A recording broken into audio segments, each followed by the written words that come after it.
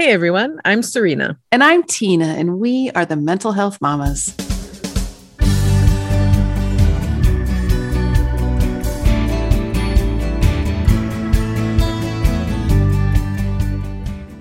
Welcome to No Need to Explain. We are so glad you're here. First, as always, a quick disclaimer. We come to you not as mental health professionals or experts in the field, but rather as parents with lived experience who are on a mission to normalize the conversation around mental health.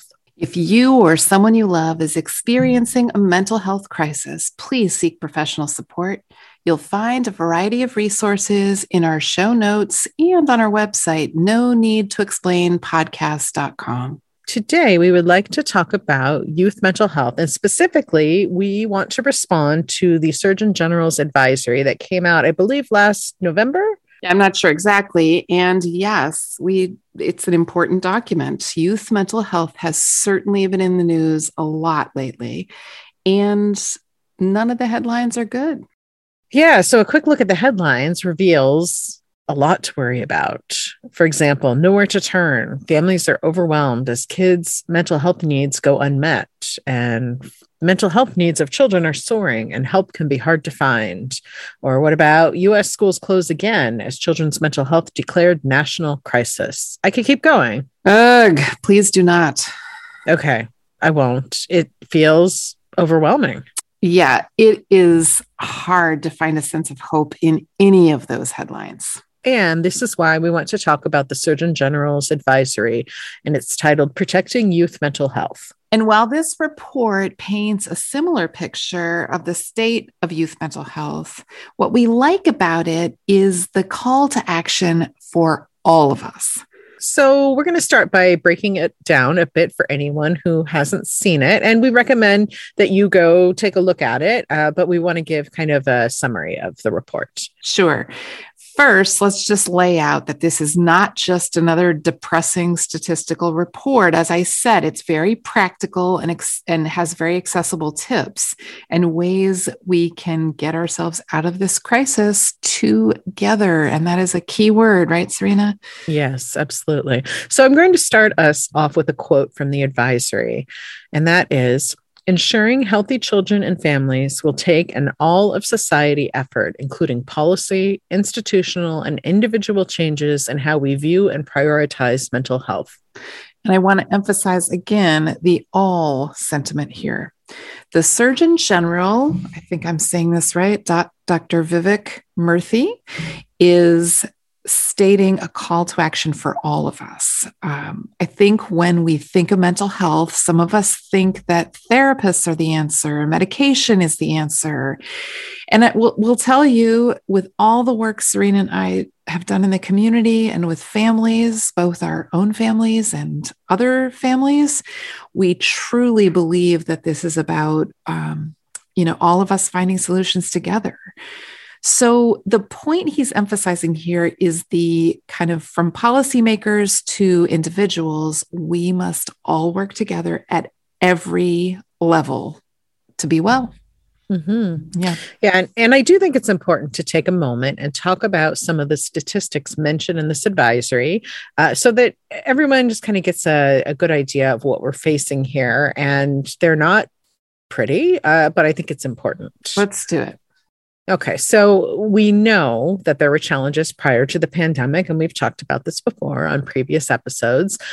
So the quote in the advisory is, in 2016, of the 7.7 million children with treatable mental health disorder, about half did not receive adequate treatment. So that right there, that is not good, right? No. And then came the pandemic.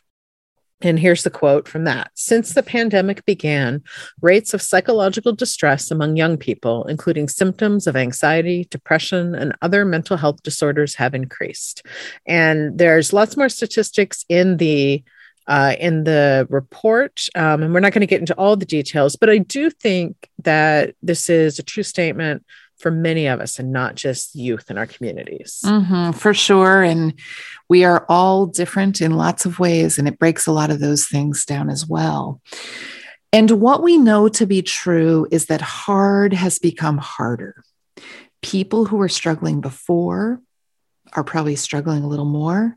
And many people who were not struggling at all are also struggling. Some of those hard to harder categories include those having mental health challenges before the pandemic, people who live in urban areas or areas where the severe COVID-19 outbreaks have been, youth who have parents and caregivers who work on the front lines, right? Also, the worry about COVID-19 overwhelming, or those who've experienced disruptions in routine. Hello, our youth, seriously, Everybody. for 2 years now, right?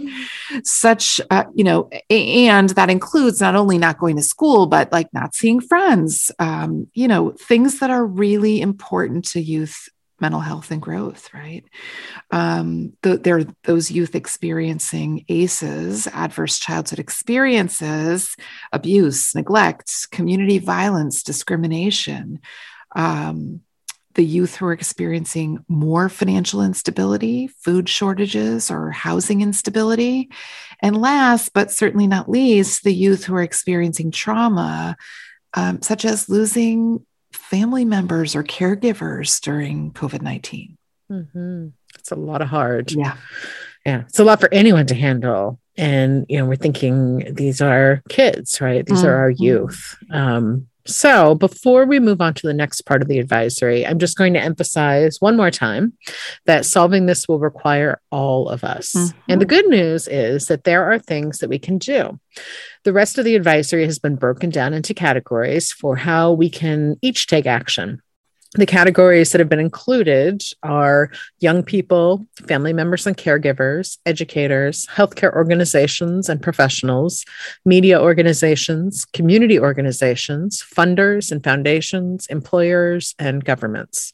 We encourage you, again, to take a look at the entire report, but we're going to focus on the section of what family members and caregivers can do, since that's what we do best. That is who we are, for sure. So the first thing we'd like to highlight, one of the calls to action, if you will, is be the best role model you can be for young people by taking care of your own mental and physical health. Now, we know all too well that if we take good care of ourselves, it's easier to take good care of our people. Serena and I can vouch for that fact, and it's kind of a revolving need, a visit and revisit thing. We remind each other quite often about that.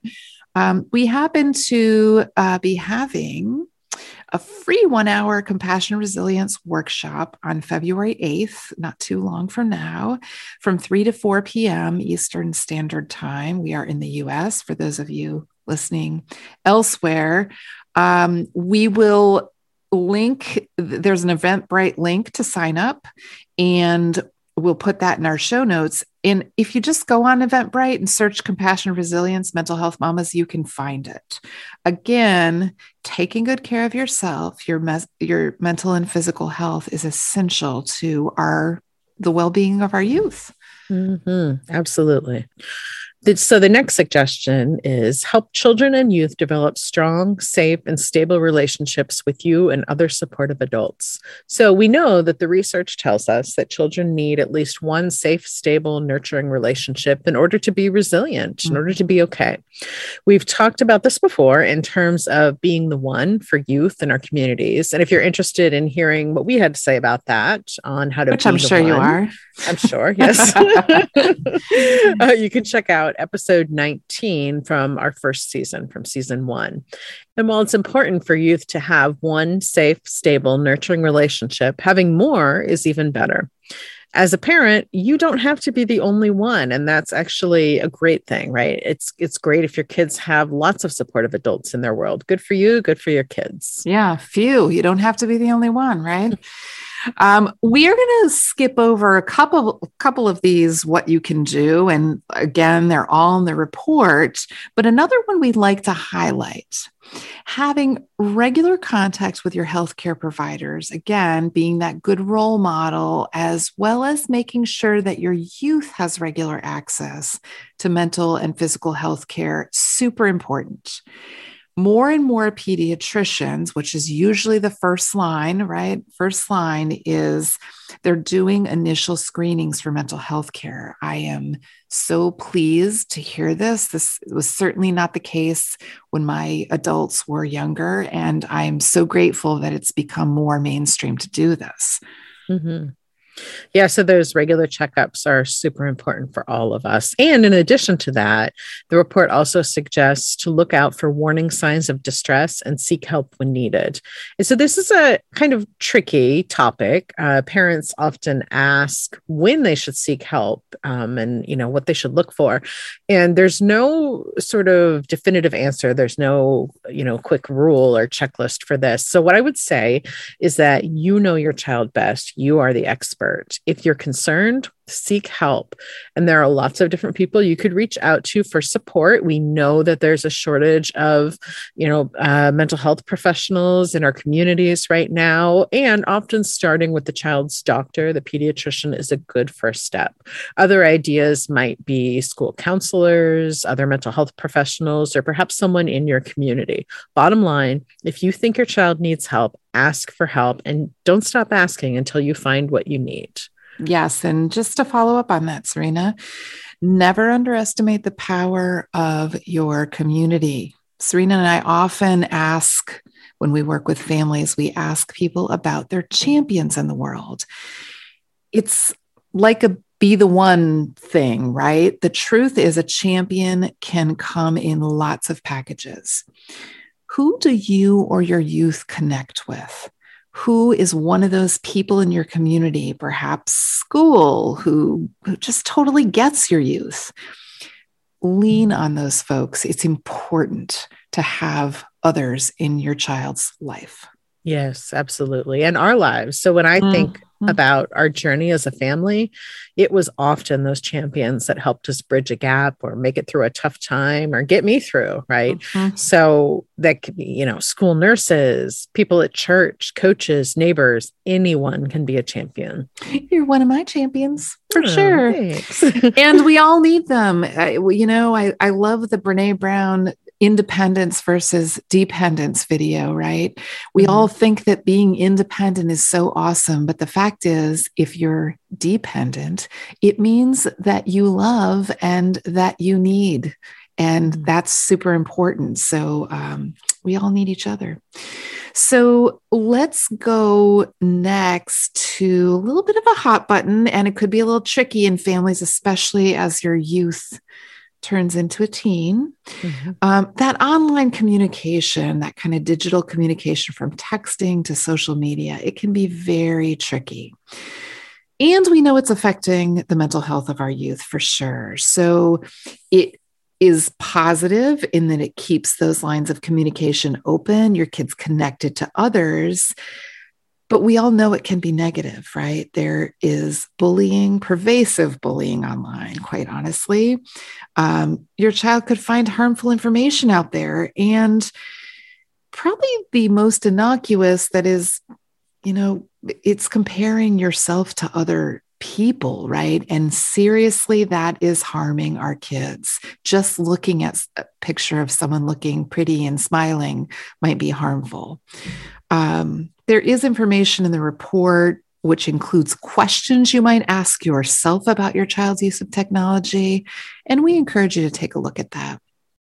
Yeah, I always say that when I was a kid, if I had had access to the internet, I would have gotten in so much trouble. Can't even imagine the things. Not going there.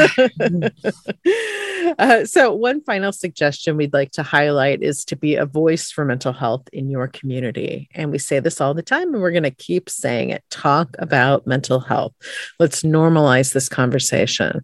Talk to other adults, talk to your kids, talk to your work colleagues, just talk about it. Yes. Shout it from the rooftops. Normalize, normalize, normalize. We all have mental health, as we say, as we might have said once or twice on the show before, right? We all have mental health. Are you well, or do you need support? So there is one thing missing from this advisory that is super important, and I think we need to talk about it. Let's do it. Okay. So while it's great that there are all of these categories of what each of us can do, What's missing from my perspective is the collaboration. Mm-hmm. We cannot work in silos and expect to solve this crisis. It's only by working together that we will create change. Yes, silos, anti-silos, no silos, right? We need to work better together. So we are issuing you, our listeners, a permission slip to any family member out there, and perhaps those of you who are in other categories, educators. We know lots of you listen, healthcare professionals, community organizations, funders and foundations. Let's get together. Let's work together to support our youth and help foster their well-being. Solutions to big issues are best solved by working together in positive partnership. Mm-hmm. That's a lot of P's. It's a lot of P's. Yeah. Important, though. Mm-hmm.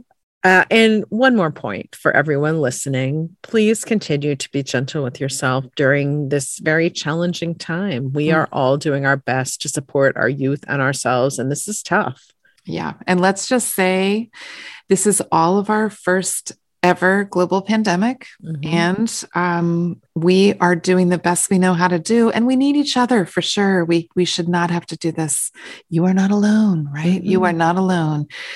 Be gentle with yourself. That is excellent advice, Serena. So yeah, podcast friends, we are, as always, grateful for you listening and supporting us. You can help us out by visiting Apple Podcasts, leave us a review, subscribe, and please share with others.